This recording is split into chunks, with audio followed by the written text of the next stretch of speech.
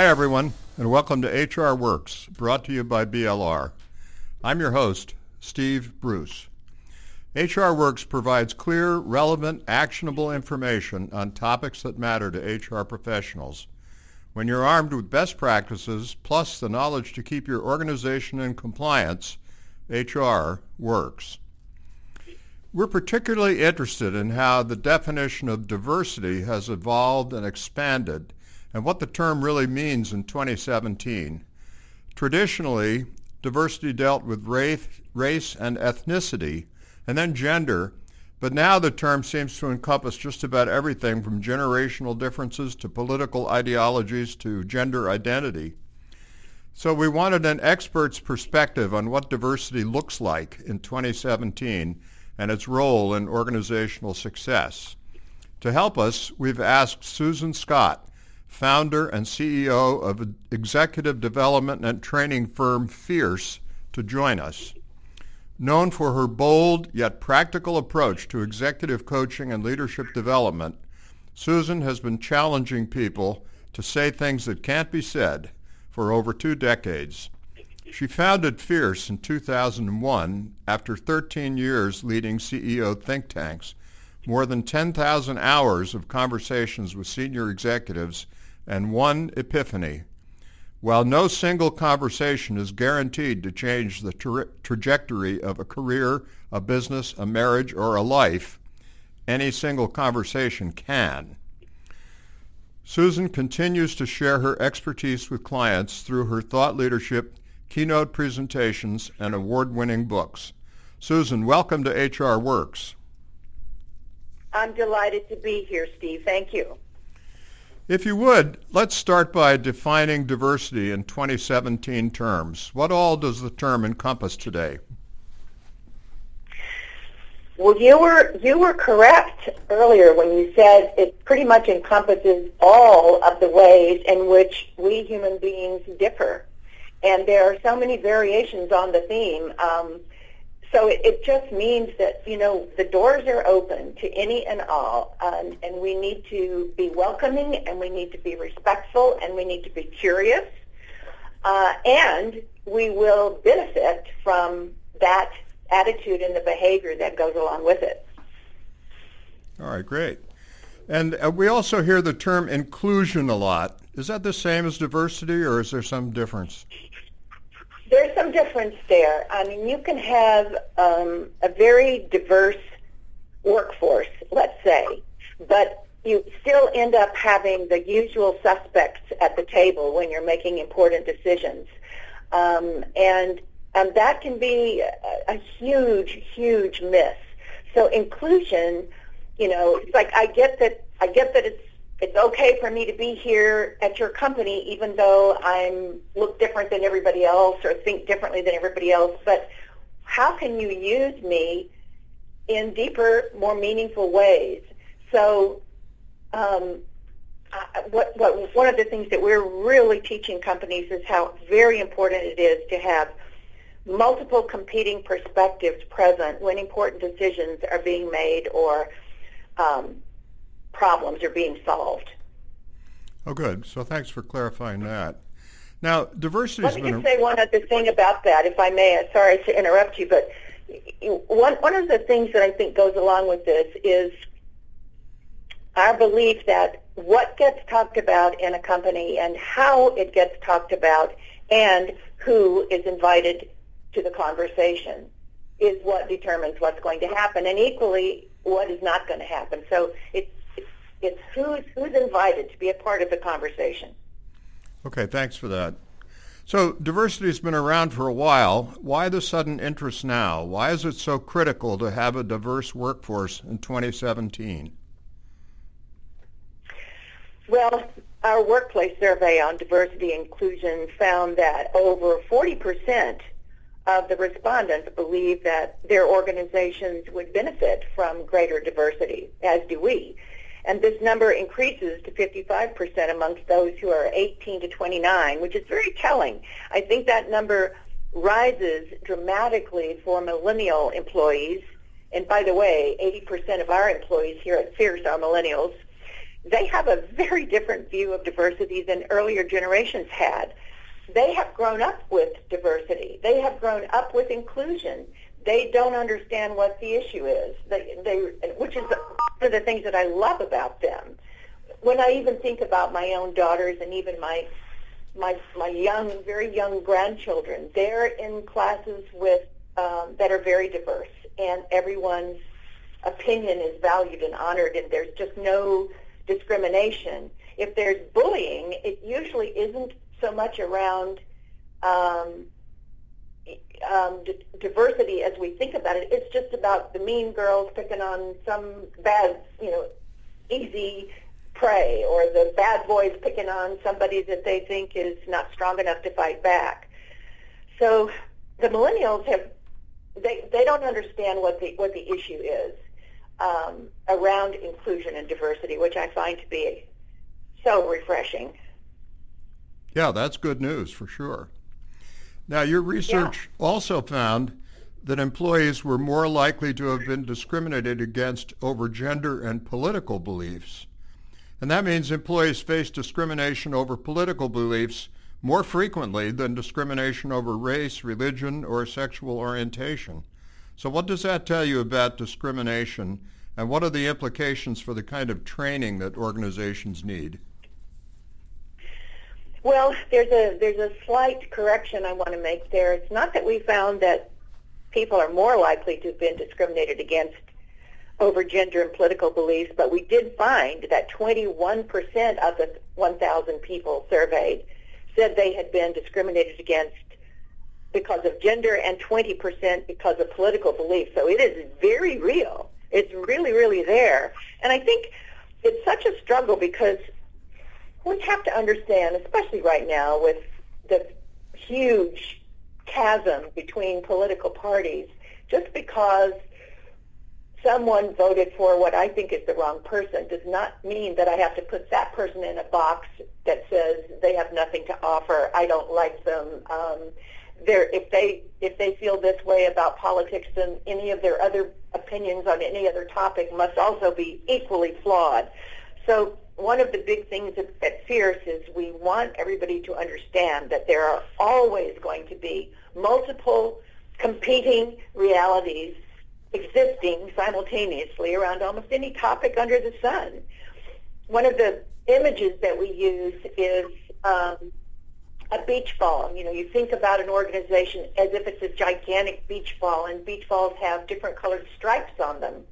And every single person who works in the company is standing on a particular colored stripe and is experiencing the company from that perspective. So if I, as a CEO, am standing on a blue stripe, let's say, I tend to think blue thoughts. I tend to read blue reports. I tend to have blue opinions. I tend to make blue suggestions. And while I'm spouting off about how blue the company is, the guy that's living on the green stripe or the red stripe or the yellow stripe is wondering, but what about these other issues that are also true about the company? So, if you ask what color is the company, who owns the truth about the company? Well, no one person owns it. There are so many different truths, and each person owns a piece of it. And I always like to quote André Gide, who was a French philosopher, and one of the many brilliant things he said was, nothing is more dangerous than an idea when it's the only one you have. So the expansion of diversity must include diversity of thought, because you can have a whole bunch of people who look the same and have very different thinking, or people who are looking very different but have the same thinking. We need to get to diversity of thought so that we can get it right for an organization. I think a leader's job is not to be right. A leader's job is to get it right, and that requires really understanding what is happening around a particular issue from multiple, often competing perspectives. Thanks. That beach ball image, that's very helpful. So then what can employees do if they feel they're experiencing some kind of discrimination or witnessing discrimination, what should they do with such a situation?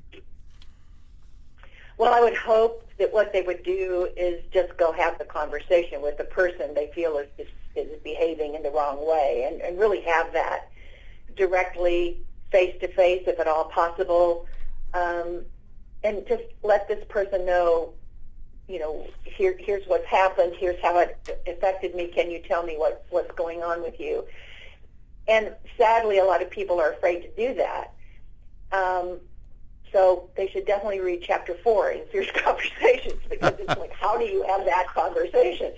But if they really feel that someone is unsafe and that they won't be able to have, or they tried to have a reasonable conversation and did not get anywhere, then yeah, they should go to HR. The thing is that dialogue is so important, and just saying to someone, look, I want to talk with you about the effect that this particular behavior or that this comment had on me or on somebody else. Here's an example of exactly what I mean, and here's what I feel was the effect, and here's what I feel is at stake to gain or lose regarding this kind of comment or this kind of behavior, and I really want to resolve this. So, please talk with me. It's just a conversation. It's not a fight. It's not a hurling an accusation. It's not meant to be said with flashing eyes and tears and red cheeks. It's meant to be had calmly and respectfully. This is what happened. This is what I feel is at stake. What's going on from where you sit. And it's a very skillful invitation to someone to talk about it. And you would think that we are all capable of doing this, and I think we are, but until people learn how to do it, they're afraid. So there's a lot of fear about these kinds of conversations simply because people have never been taught how to have them. And so that's one of the kinds of conversations that we teach people how to have. All right, so a little more broadly, if we're talking about a workplace diversity program, if a company wants to pay more attention to it, it's going to be more than just training managers to be open to the opinions of others, as you were mentioning, but it's also going to go a little beyond that, isn't it? Yeah, it is. You're right. So let's say I am an involved, enlightened person who is open to other people's ideas that are different than mine, and yet even the most savvy individual can, without meaning to sometimes, shut down the conversation. Let's say I'm running a meeting and I've said I'm going to tell you what I think we should do, and I want you to go, challenge my thinking, because I know not everybody feels the same way I do. So here's what I think, blah, blah, blah, blah, blah. So what do you guys think? And then somebody finally says, well, I'm a little concerned about X, and they put X on the table, and then we say, thanks for sharing that, but, and we go right on into rebuilding our own case again, and we don't realize what we've just done is we've said, you're wrong, or apparently you haven't yet grasped the brilliance of my thinking, or I wasn't really asking. I'm not really interested in what you have to say. But it is important for us to understand our biases, and I know that we don't always even understand our biases. I just learned about a bias that I hadn't even realized, and this one comes from David Rock, who's a pioneer in brain science as it applies to leadership, and he's saying there's this distance bias, that we tend to want to hire people who are physically close to us rather than far away. I wouldn't even have thought of that when I was thinking about my own biases and what they might be and how I can deal with them. What do I need to do to shift, to become a more inclusive human being? I wouldn't even have thought that I have a distance bias, but I recognize it. Now that I know that it's out there, I recognize it. Yeah, I really love to work with people who are closer, even if they're not going to come into the office, but they're in the same city or whatever. And that's just a a weird bias that I didn't even know was out there that apparently is out there. So we do need to become aware of our biases. And then, we have, on our leadership team, we have all 4 generations. And in our generations training, we take people through an exercise that ultimately, it's a game that they play, that ultimately helps them understand that we are actually more alike than we are different, that a lot of the same things are really, really important to us. And that's very helpful. I remember going to a conference a year ago where we had a keynote speaker who started railing against millennials, and a lot of us were cringing, and then somebody stood up and said, by the way, I'm a millennial and I resent what you're saying, and everybody applauded. And you would not hear somebody, I don't think you would hear somebody making a statement like that today. If they did, then they really have missed the boat. So, it's just, there's just so much about diversity and inclusion. It's all of us all the time, and when we've got important decisions to make or problems to solve or strategies to design, we need to be much more thoughtful about whose perspective would be valuable given that X is the topic. Well, thank you. And then how do we, when somebody does challenge our thinking, how can we respond in a way that keeps that conversation going? All right, those are very helpful ideas. Have you seen any specific activities or approaches for employers to take that have been particularly successful? Well, more and more employees are opening up to the value of the diversity of thought, and that changes everything, because you're going to find brilliant people from every part of our diverse human population. There was just, I had to laugh. Somebody sent me an article that was published in the Harvard Business Review by these 2 professors in England who did extensive studies and arrived at the conclusion that, and this was the headline, the title of their article, diversity of thought is helpful when solving problems. And my reaction was, well, duh. Uh-huh. Where have you been? Of course it is. Of course it is helpful in solving problems. Did it really take an article in the Harvard Business Review to get that point across, or have you been simply asleep at your desks all of your lives? So I think people more and more are saying, you know what? It would not be a good thing if we had another 2008 global financial crisis, and yet we still making a lot of the same mistakes we made that got us into that pickle, where you had one person making the decisions and assuring everybody that all was well when the house was on fire. So it's really important that people understand that diversity of thought is just as important as any other kind of diversity, and they are all important. So how do we take off our blinders, and how do we invite more and more people to influence our thinking? I mean, if we're lucky, we're going to be different when a conversation is over. We're going to be different when a meeting ends, because we've heard some things that we wouldn't have heard if we hadn't had a more diverse group of people in the room. You can tell I'm a little passionate about this topic, right? Yes, yeah. Well, that's great for our listeners. Now, what if an organization doesn't really bother with diversity or doesn't make it a priority? What sort of issues are going to arise? What red flags could you look for? Oh, there are going to be some very clear tells. One would be that only the usual suspects are invited to the table. It's the same people, the same flow, the same distractions, the same argument for the same strategy, which nets the same outcomes.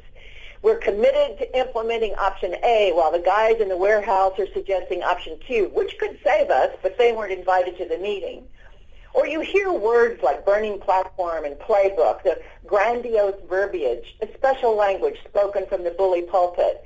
And, it's an attempt to add weight to the task at hand, to add importance to what we're doing, like the Wizard of Oz behind the curtain operating his thunder machine, and no one really buys it. Or you have prevalence of the corporate nod, and this is a real thing. So when people are asked what they think of the leader's ideas or plans, heads lower around the table, eyes are averted, and if the leader calls on someone to speak, he or she adopts a thoughtful expression and nods his or her head, which is mistaken for agreement. In actuality, there's little or no agreement, but since those who point out problems are considered troublemakers, nobody pushes back. And one of the worst things is mokitas abound. Mokita is a term from Papua New Guinea, and it means that which everyone knows but no one speaks of. And the health of any community is judged by the number of mokitas that exist within it. So, it's apparently also the name of an umbrella drink, but I assume that's because when enough goes in, the truth might come out. I don't know. And then, when we don't have real diversity and real inclusion, there's going to be a gap between official truths and ground truths. So when a company nears disaster, people who work there admit they knew it was coming based on the reality with which they were confronted daily. So in spite of the C-suite's exhortations to the contrary, the official truth, all was not well at Enron, Bear Stearns, Fannie Mae, Freddie Mac, Washington Mutual, AIG, GM, Ford, and Chrysler. And, now we've got, I don't know what it is with the car industry, but, the billions that they're paying in fines because they were not dealing with the problem. In fact, we're just not even honest about it. So you have that going on, and you've got a dearth of innovation without inclusion, without diversity. We don't have the innovation. I mean, we're being told everything's fine, tra-la-la.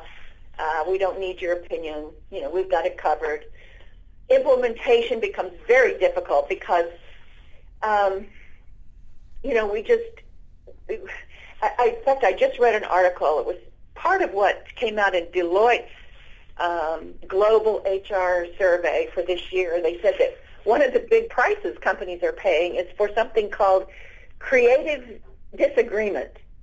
This is where the executives disagree with a strategy, and they're not really going to challenge the CEO, and they're not really going to plant their flag because that's not the hill they're prepared to die on. They're just not going to help, and they're going to find ways to withdraw and ways to hold back and ways to just not really get on board, and it's very, very expensive. And then there's a lot more, but I could say one of the things that happens is we declare war on the wrong things in a company. The problem isn't here with me or with us, it's over there. It's you, it's them, it's that, it's this. It's production engineering versus manufacturing. It's offshore rig versus the reservoir group. It's sales versus merchandising. It's our competition's brilliant products. It's not our lack of innovation. It's not our unworkable plan. So, think about your organization. If it was a car, would any of the warning lights be flashing red?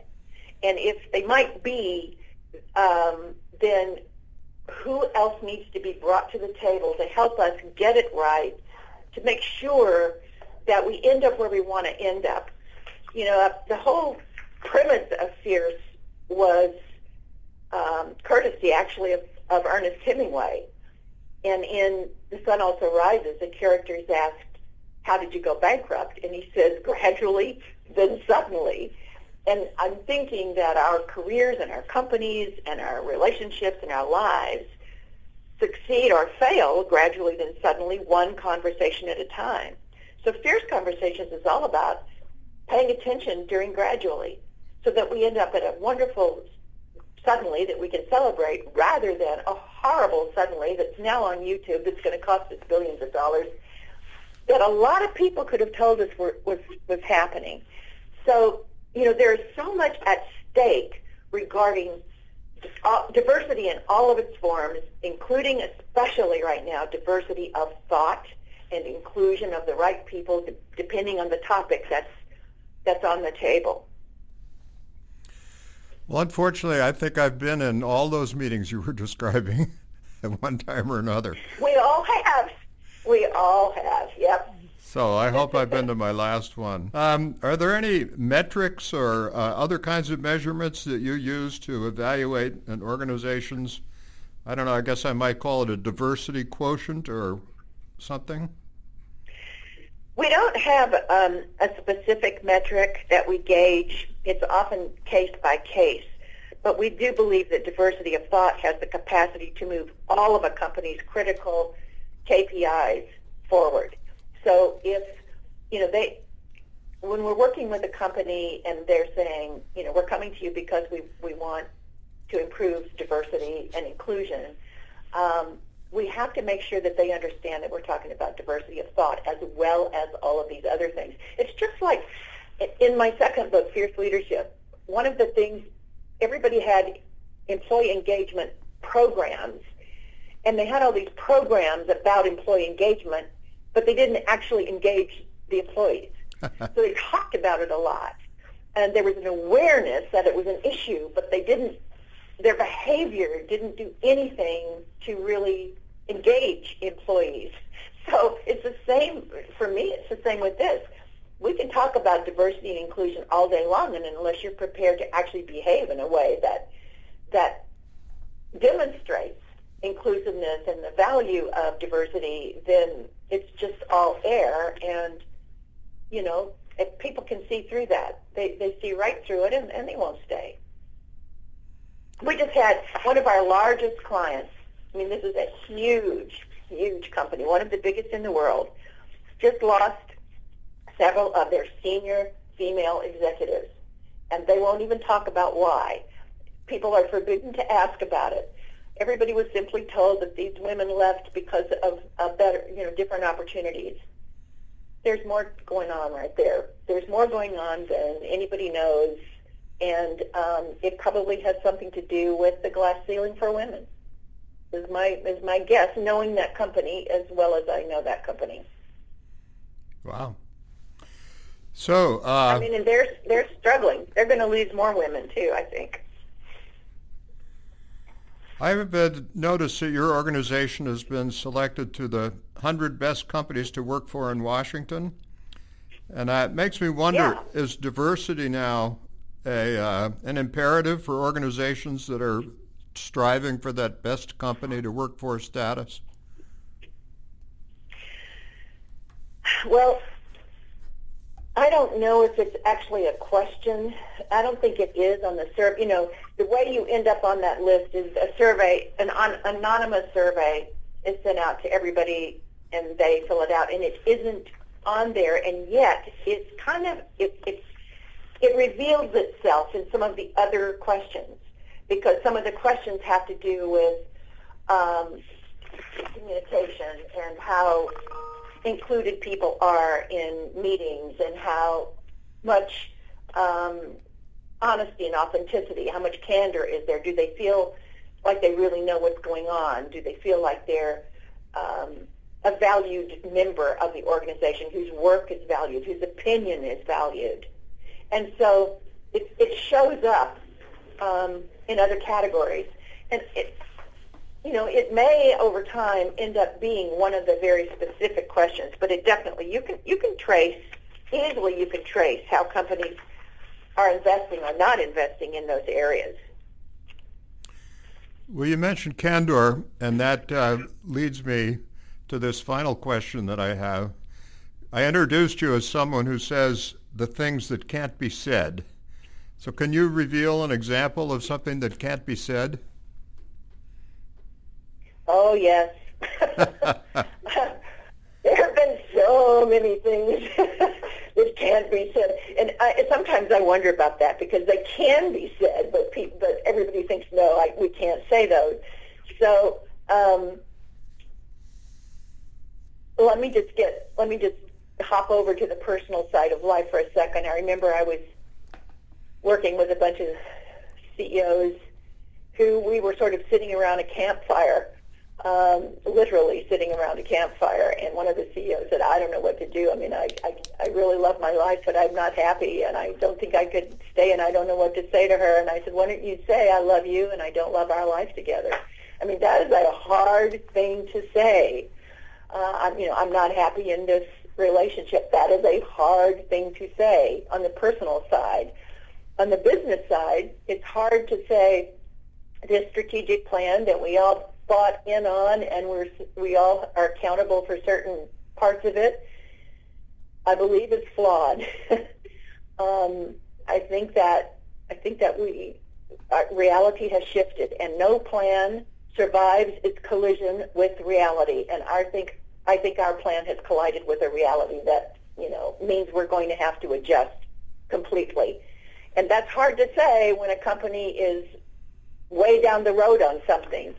Years ago, I was working with a team at Microsoft they were just about to launch a cell phone that was mostly going to be for teens, and yet the battery didn't last very long, and it was very, very expensive. And I remember saying to them, this is not going to go well because people aren't going to buy it. And they said, well, we're going to launch it because it's really great. And they launched it, and 2 weeks later they took it off the market because it didn't work. So, saying this isn't working, this product isn't good enough, or it's flawed, or our service, there's something wrong. I'm hoping that United Airlines is having a conversation right now and saying some of the things that can't be said. Saying no to a client. Sometimes, customers understandably want you to give them the sun, moon, and stars for absolutely nothing and no profit at all. And sometimes you have to say, I'm sorry, we'd love to help you, and we're not a non-for-profit.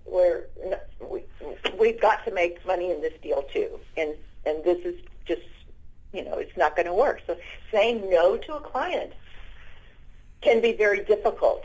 Or even saying, sometimes what happens for us is a client will call because, this is what we need, and as we question and go deeper and deeper and deeper, we recognize that they need something else first, and we want to help them with the whole thing. We want to make sure that they go after the real issue, not the symptom of the issue. So that's a thing. When you're saying, what you're describing are the symptoms, but I don't think that's the real problem. I think the problem is over here. What do you think about that? That's difficult. It can feel risky. I remember saying to one of my CEOs, I want to talk with you about what I suspect is a drinking problem that you have. And he absolutely blew up. He was just furious. And the next month when I saw him and asked what we should talk about, he said we should talk about my drinking problem. Sometimes you have to set aside being liked in the moment for what you think is the best thing for this human being or for this organization, instead of narrow self-interest, instead of protecting myself at all costs, and never saying anything that's controversial, even if I believe it so strongly it's coursing through my blood. But if I'm holding it in, then I'm just pretending I don't even exist half the time, and I'm not bringing value to an organization. So there are many, many things that we think sometimes can't be said, and so therefore nothing is going to change. And we're just going to pay steeper and steeper prices until we might end up arriving at a very negative suddenly. Well, Susan, it's easy to see why these CEOs find Fierce helpful. Thanks so much for joining us today and providing these very helpful insights. I just want to let your listeners know that on May 2nd, a revised version of Fierce Conversations will be available. And I've really, I wrote the original book 15 years ago, and a lot has changed in our world since then. So there are quite a few new areas and deeper thoughts. And so May 2nd, look for Fierce Conversations, new revised version. Fierce Conversations. Okay. Thanks very much, Susan. Listeners, you're welcome. Listeners, please let me know what HR Works should cover next. sbruce@blr.com. Thanks for listening. This is Steve Bruce for HR Works. The opinions expressed on HR Works do not represent legal or any other type of professional advice and should not be used as a substitute for legal advice from a qualified attorney licensed in your state.